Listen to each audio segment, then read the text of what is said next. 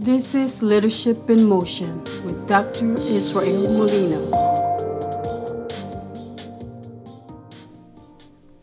Welcome to Leadership in Motion. In today's episode, we're going to talk about feedback. Feedback, kind of a dreaded word sometimes, right? Feedback, by definition, is information about reaction to a product, a person, performance of a task, which is used as a basis for improvement. Information that is used to improve task, process, or service. When it comes to employees, it's the information that we use to help employees improve their performance. Easy enough. But it's not that easy.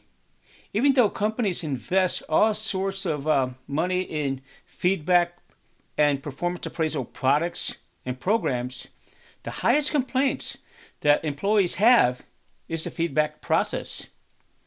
What do you think about when a supervisor tells you that they need to see you in the office for a formal feedback? Well, the first thing that I think is, am I going to need my union steward to come in with me? Because the very first reaction that I get is that I do something wrong. I didn't do it. I was off that day. Do I have a witness? Then you find out that it's just a simple yearly feedback that you must sign, and you look at it and you see that it's a general statement of accomplishments, some that you didn't even take part in.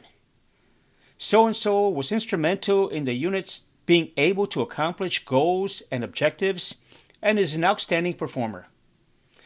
So you think to yourself, yeah, that's me. I put a lot of effort into the job. When you really think about it, right, you probably really didn't contribute a lot to the mission, or what you did do really wasn't what's outlined in your feedback. So you thank the supervisor anyway for the recognition. Thank you for recognizing it. You sign the feedback and you get out of the office as fast as you can as the next guy comes into the office. But as you leave the office, you start thinking to yourself, wow, that was a real waste of time. Later you find out that lazy Joe, who always calls in sick, and even when he does come to work, never does anything, he's kind of like the slacker of the bunch, got the same feedback that you got. Now that really doesn't motivate me, and I'm sure it wouldn't motivate you. The problem is that feedback doesn't work. And I'm not one of those who like to use the word problem. If someone tells you that we have a lot of problems in this organization, does that motivate you? Probably not. But if someone says that we have a lot of challenges in this organization, I'm up for a challenge. Are you? The major challenge is that many organizations have a feedback system that requires supervisors and managers to conduct quarterly, or in some cases, monthly feedbacks with their employees. In this ever-changing, complex business world, many organizations are facing downsizing, and supervisors and managers are asked to do more and more with less help.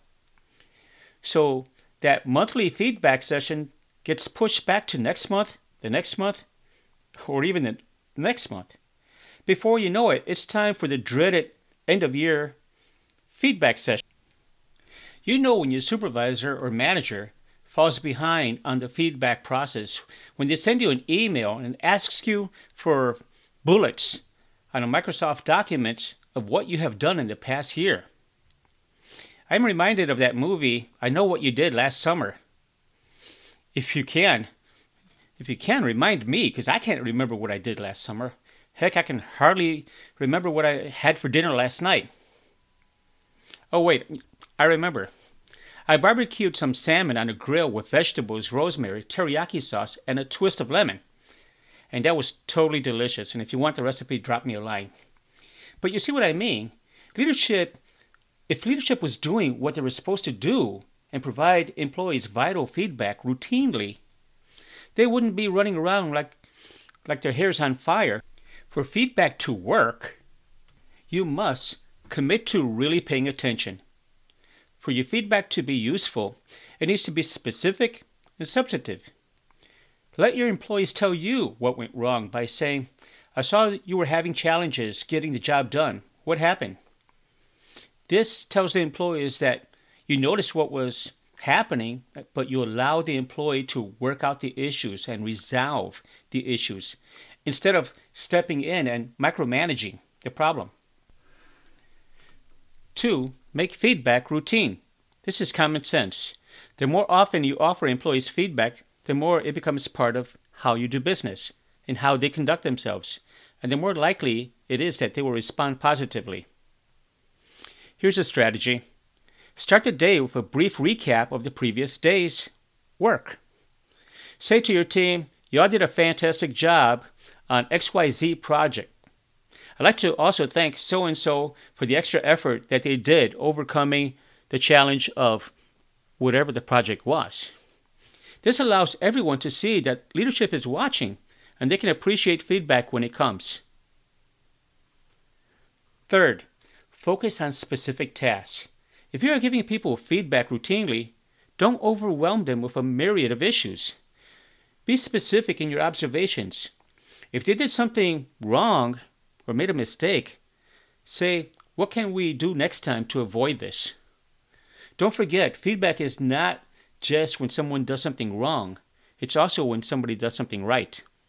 Compliment them, praise them, tell them that they did a fantastic job. 4, be authentic in your feedback. One of the things that people dislike is when supervisors and managers give people the same feedback, the same cookie cutter comment to everyone. That is really not authentic. Be genuine and sincere in your feedback. Think about how best to customize your input for each employee. 5, build strong work relationships. Get to know your employees. Build a strong work relationship. There is nothing worse than reading your name on a formal feedback and finding out that it was misspelled. I once had a supervisor for the longest thought that my name was Ishmael. My name is Israel. Take the time to really get to know your people. The stronger your relationship with your staff, the more likely it is that they are going to actually accept your feedback. Once the bond of trust exists, your feedback will be welcomed. Giving feedback can be very uncomfortable. But with practice, you can provide critical information that can improve struggling employees while validating strong performers. In putting this episode together, I recalled a situation in which I was working as a manager at a postal processing and distribution center, and I had to give a supervisor some constructive feedback. I was walking the workroom floor when I came to a letter processing operation and looked at the mail volume on the floor.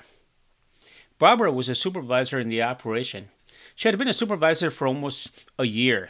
Most of the time she spent on a different tour, but now she was on my tour, the night tour. I approached her and asked her if she had taken count of the mail volume on the floor, and she replied that she did. I further asked her, did she have a dispatch schedule? She also said that she did. Having ran the operation as a supervisor before, I knew that she might have some issues getting the mail processed and dispatched on time. I asked her, what's your plan to meet the dispatch time schedule? She told me that she was going to be running outgoing mail until 12 a.m. and then start the zone at 12:30 and get it out at 5 o'clock. Looking at the mail volume, I didn't think that was realistic. I asked her, are you sure of your plan? You sure you know what you're going to do? She told me, yes, I'm sure I should be able to make it. I decided I was going to go ahead and let her do what she planned to do. As the night went on, I walked the workroom floor. And around 5 a.m., I saw that the mail was still being processed, and I was getting paged on the radio. They were calling me to let me know that the dispatch was being late. I allowed Barbara to complete the job, which was almost 45 minutes late. As I approached her, I could see that she was bracing to get yelled at. I approached her and I asked her, so, what happened? And she explained that maybe she should have came off the outgoing and probably started the zone a little bit earlier, and it didn't look like I had enough time. There was too much mail volume. I shook my head.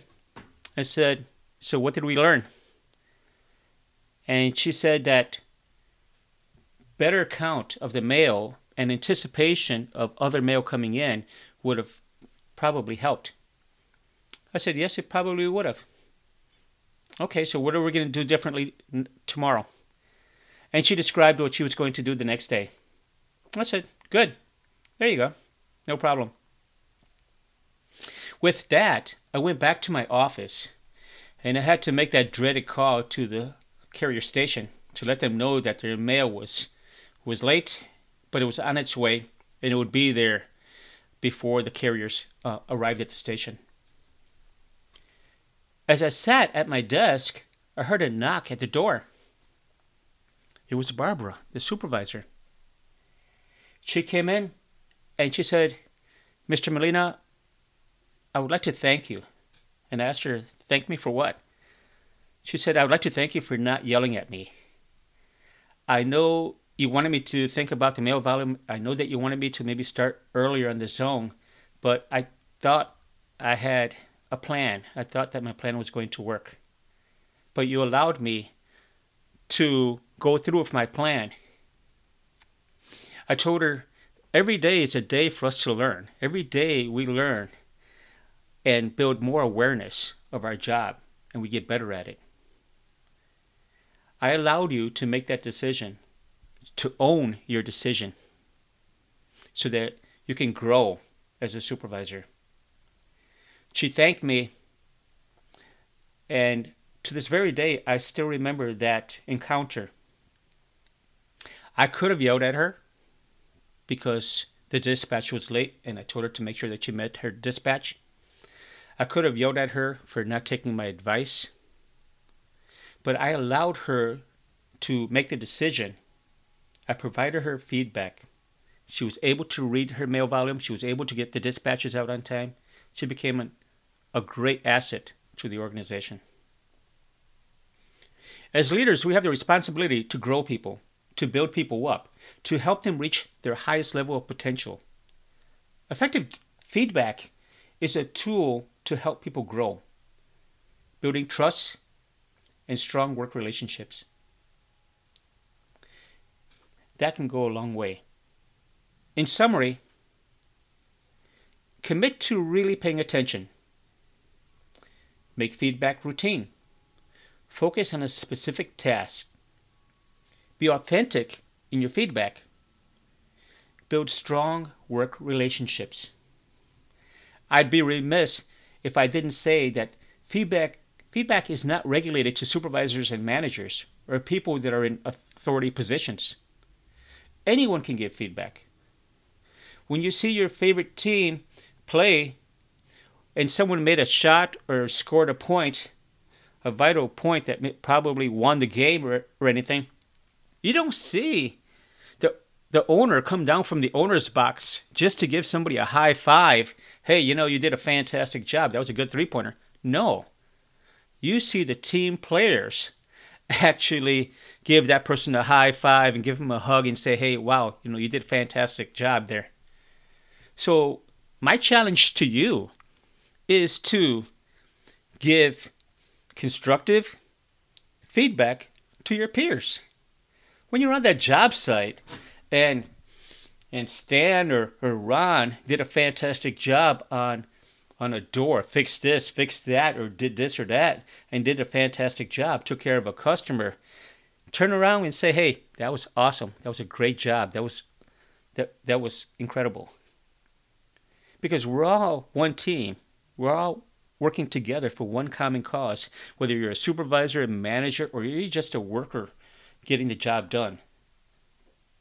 We have the responsibility to help each other grow. I'd like to thank you for listening to my podcast. And if you'd like to drop me a line, my email is leadershipinmotion036@gmail.com. And as always, take the lead today for a better tomorrow. Have a wonderful day. Thank you. This has been Leadership in Motion with Dr. Israel Molina. Please subscribe to our podcast.